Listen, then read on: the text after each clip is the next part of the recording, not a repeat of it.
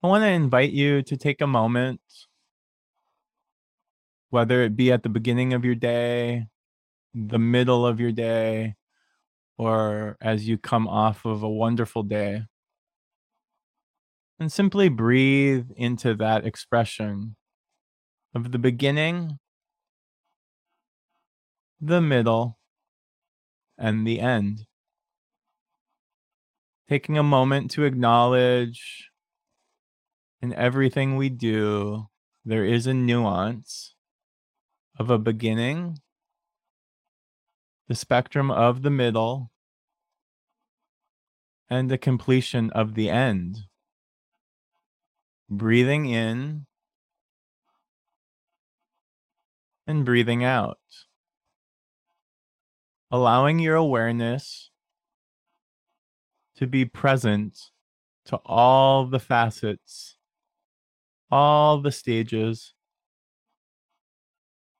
and all the expressions of an experience. Breathing in and breathing out. And as you take this moment to pause, reminding yourself that any given moment through any stage, you simply have an opportunity to be present, to be gentle, and to be transparent with yourself and the expression that you have. And taking now a final exhalation and inhalation, exhaling out and breathing in, and noticing the exhalation now as the beginning and the inhalation as the completion. Exhaling out and inhaling in. Opening your eyes to see the room, and most importantly, to see yourself a little differently. Hi, it's Ryan. Welcome to your weekly dose of the Psychedelic Psychologist, where I invite my guests to share stories about their psychedelic experiences. We cover a variety of topics, from overcoming addiction, severe depression, to finding wholeness and spiritual emergence. Today's podcast, I have the privilege to talk with Lindsey, who shares her wonderful experience, her connection to the medicines, and the way she expresses herself. Lindsey, it's so great to hear you. How are you coming in today? Thanks, Ryan. I am very excited to be here and talking with you today.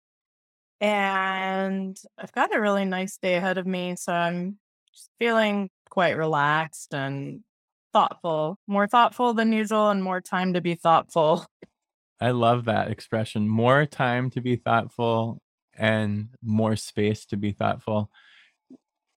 Let's dive in. What has psychedelics meant to you, and how have you found it? How was the invitation accepted to work with these wonderful medicines?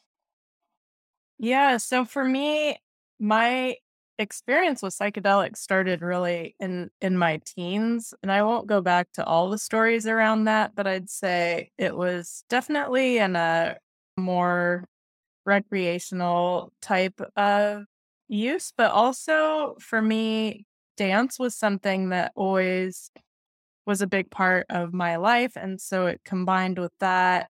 And I'd say early on, really did have some spiritual connection types of pieces to it. I love And that. yeah, so that was my start. And then over the past few years, my experience has been solely with microdosing psilocybin. And that was after a pretty significant period of time. And I'd say some mm, traumatic experiences in my personal life and my work life, and a lot of emotions that were difficult to deal with. And it started with a client of mine who had a really great experience microdosing, and he was coming to it from a different place of really wanting to optimize his work and his relationships.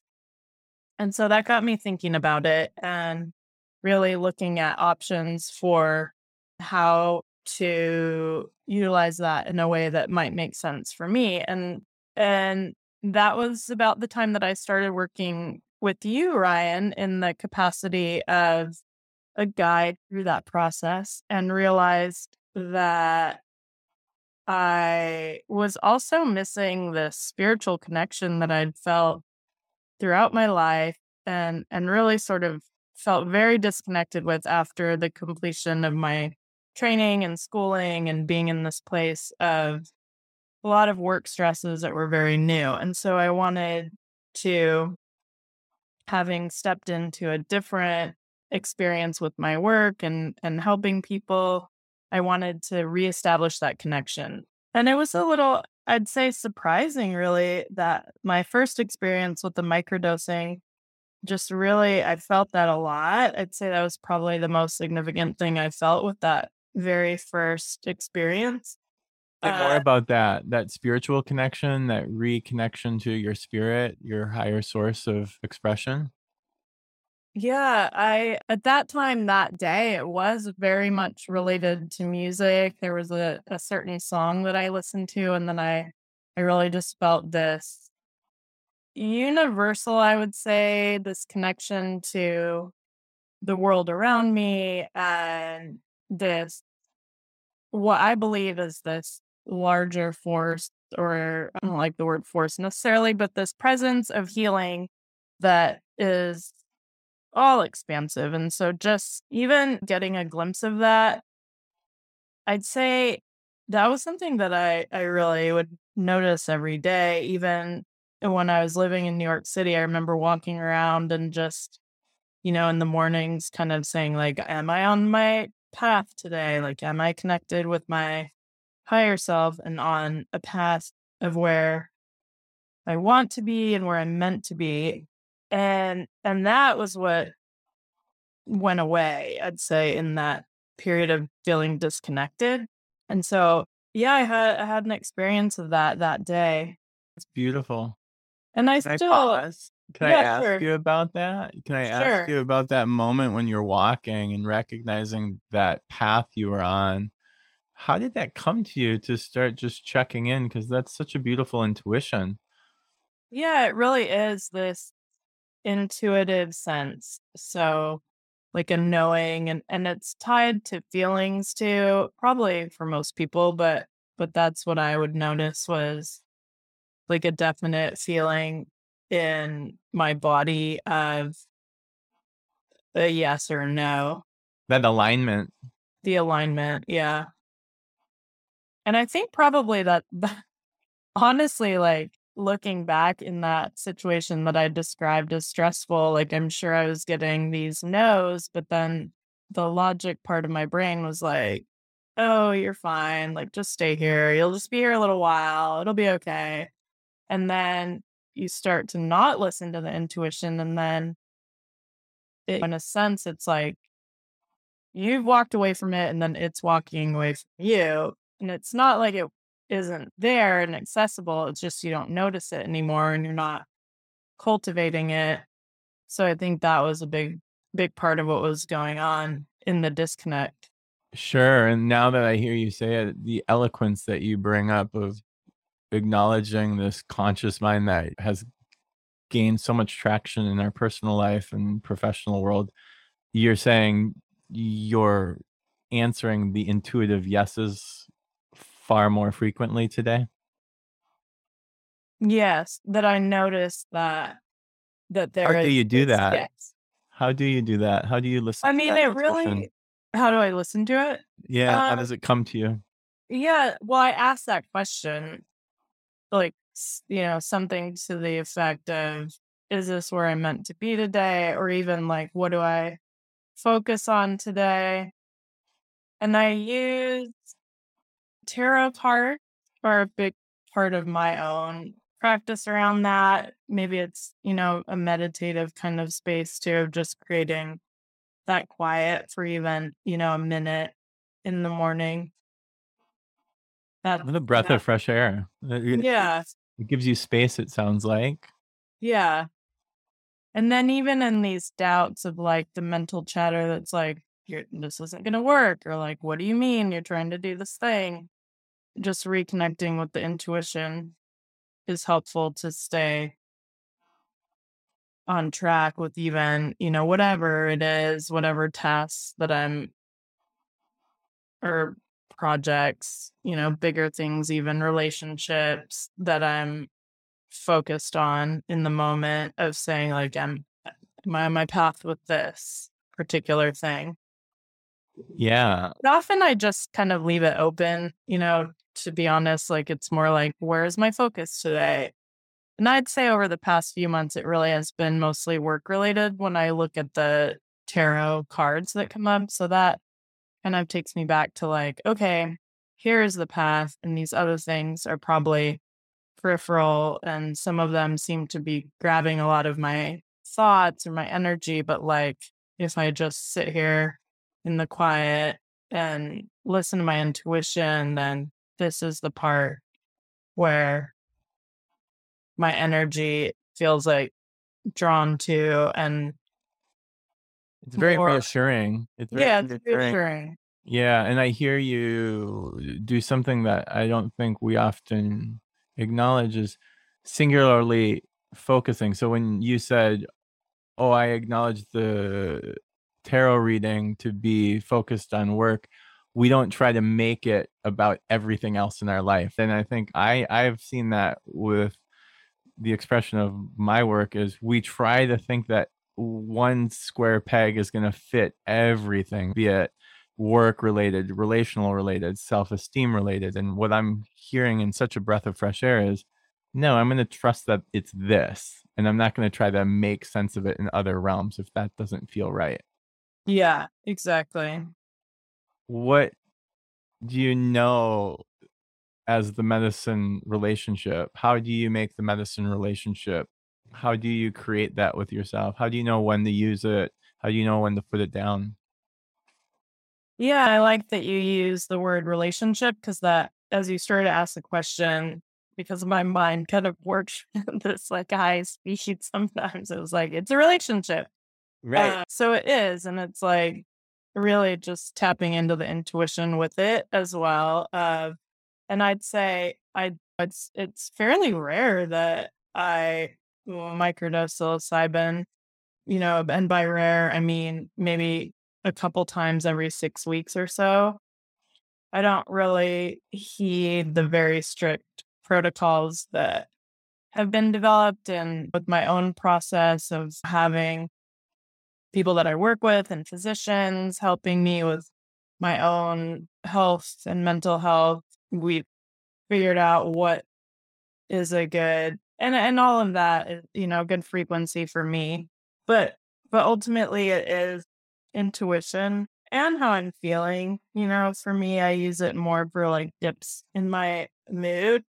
But Sure. also if I do have time and it's a weekend or something and I want to be like more specifically intentional, more so than on the mood level of looking for some guidance around a particular issue in my life, I I'll use it in that way too. So it really is a relationship, and again, just tapping into that intuition of asking like, is this the time?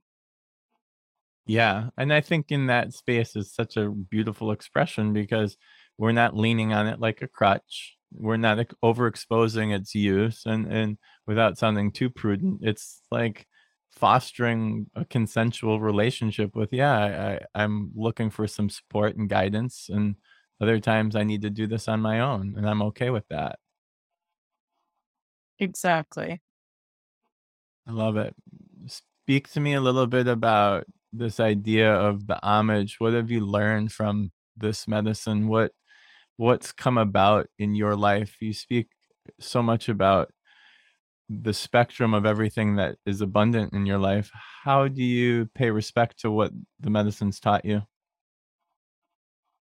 Mm, I don't know if I really even like pause to think about that so much. I will say I have over the last week or so. I actually became aware of another resource that I have been offering my clients in terms of how to access some of these medicines because a lot of these blends or like the microdosing of psilocybin has, of course, like the legal things around it. And so I can't, for instance, myself give it to my clients, but it's something I guess what I've been recognizing is that is just coming to the forefront so much more and really making itself present and available in ways that haven't existed before. And so I feel like that in a way is perhaps what it is that there's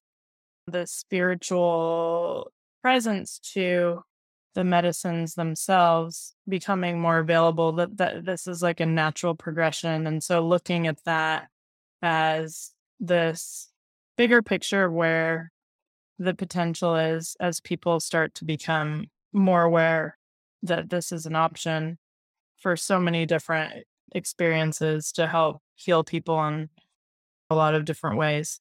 Yeah, I love the idea of it being used for so many different aspects: creative, trauma healing, self expression. And to come full circle back to how you found this, the recreational aspect, it doesn't mean that's bad either, right? It's this idea of how you Right. can come to terms with both, walk with both. Yeah. And recreational, it just sounds like, recreational can be like a very deep experience as well, I guess. And also what you're commenting on there too, that it's not, it often does like foster these deep relationships with self and those are perhaps more spontaneous because you're not necessarily setting the intention prior as to, you know, guiding the experience to be one of like relational connection or whatever it might be. But again, those are all, Yeah, potentials. tell me more about that because your wisdom in that is being said so clearly. This idea that the spontaneous catalyst of a recreational experience could really heal you just as much as intentionally lying on a mat or doing it with so much reverence. There's so often the reverence kind of gets in the way, doesn't it? Where Right. Like it has to have this like huge meaning and you're like striving so much for this, like, what is this medicine teaching me? And then you come out of it perhaps and it's like, I don't know what happened with that.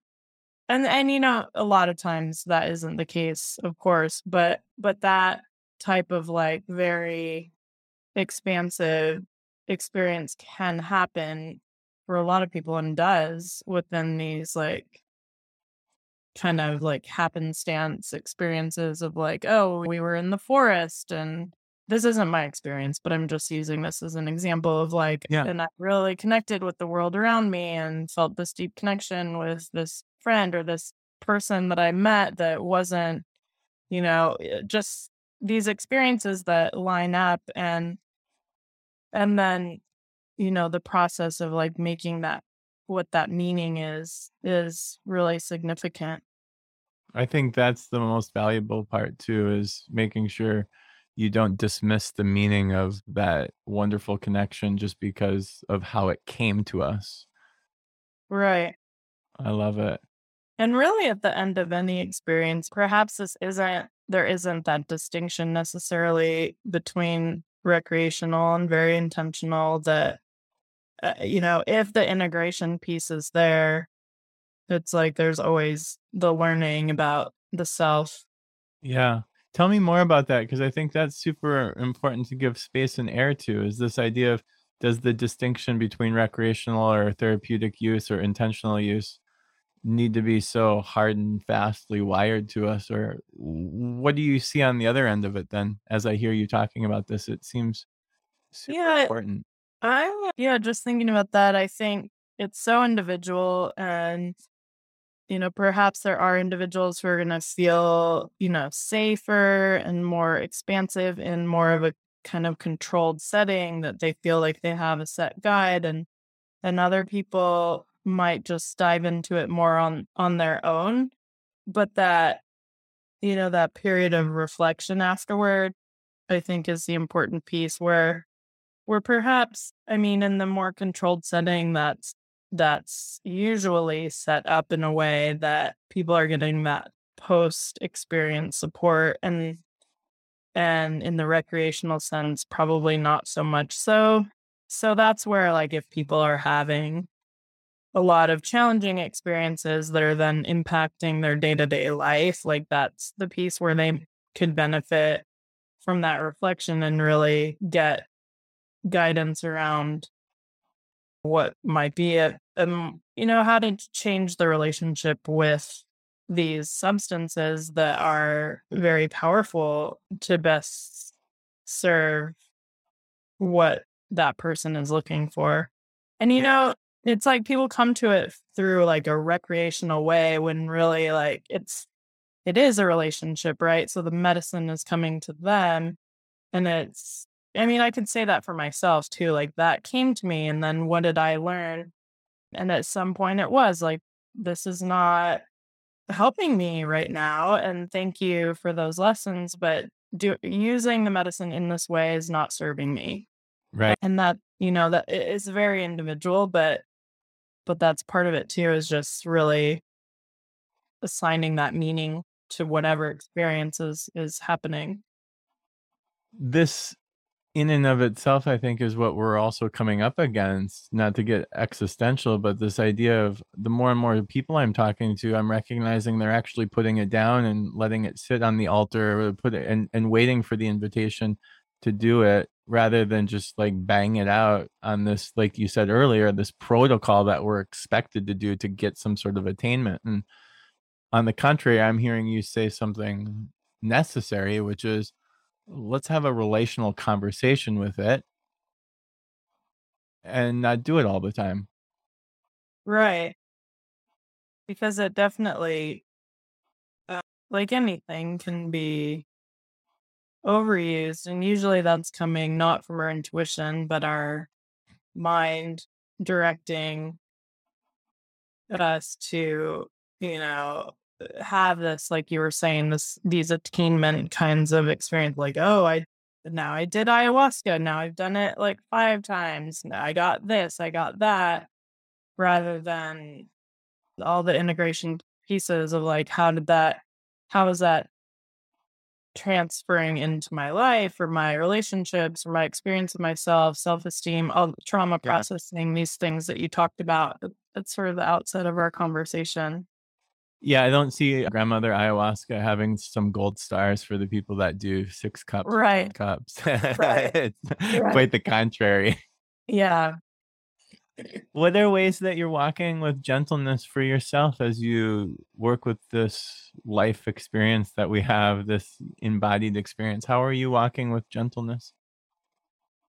So for myself, in my life right now, I'm very busy. I have a very full life. And so I'd say I'm carving out time to rest and be outside and just take care of the more fundamental kind of basic needs of my body, and just, taking care of myself, resting is just a big piece right now.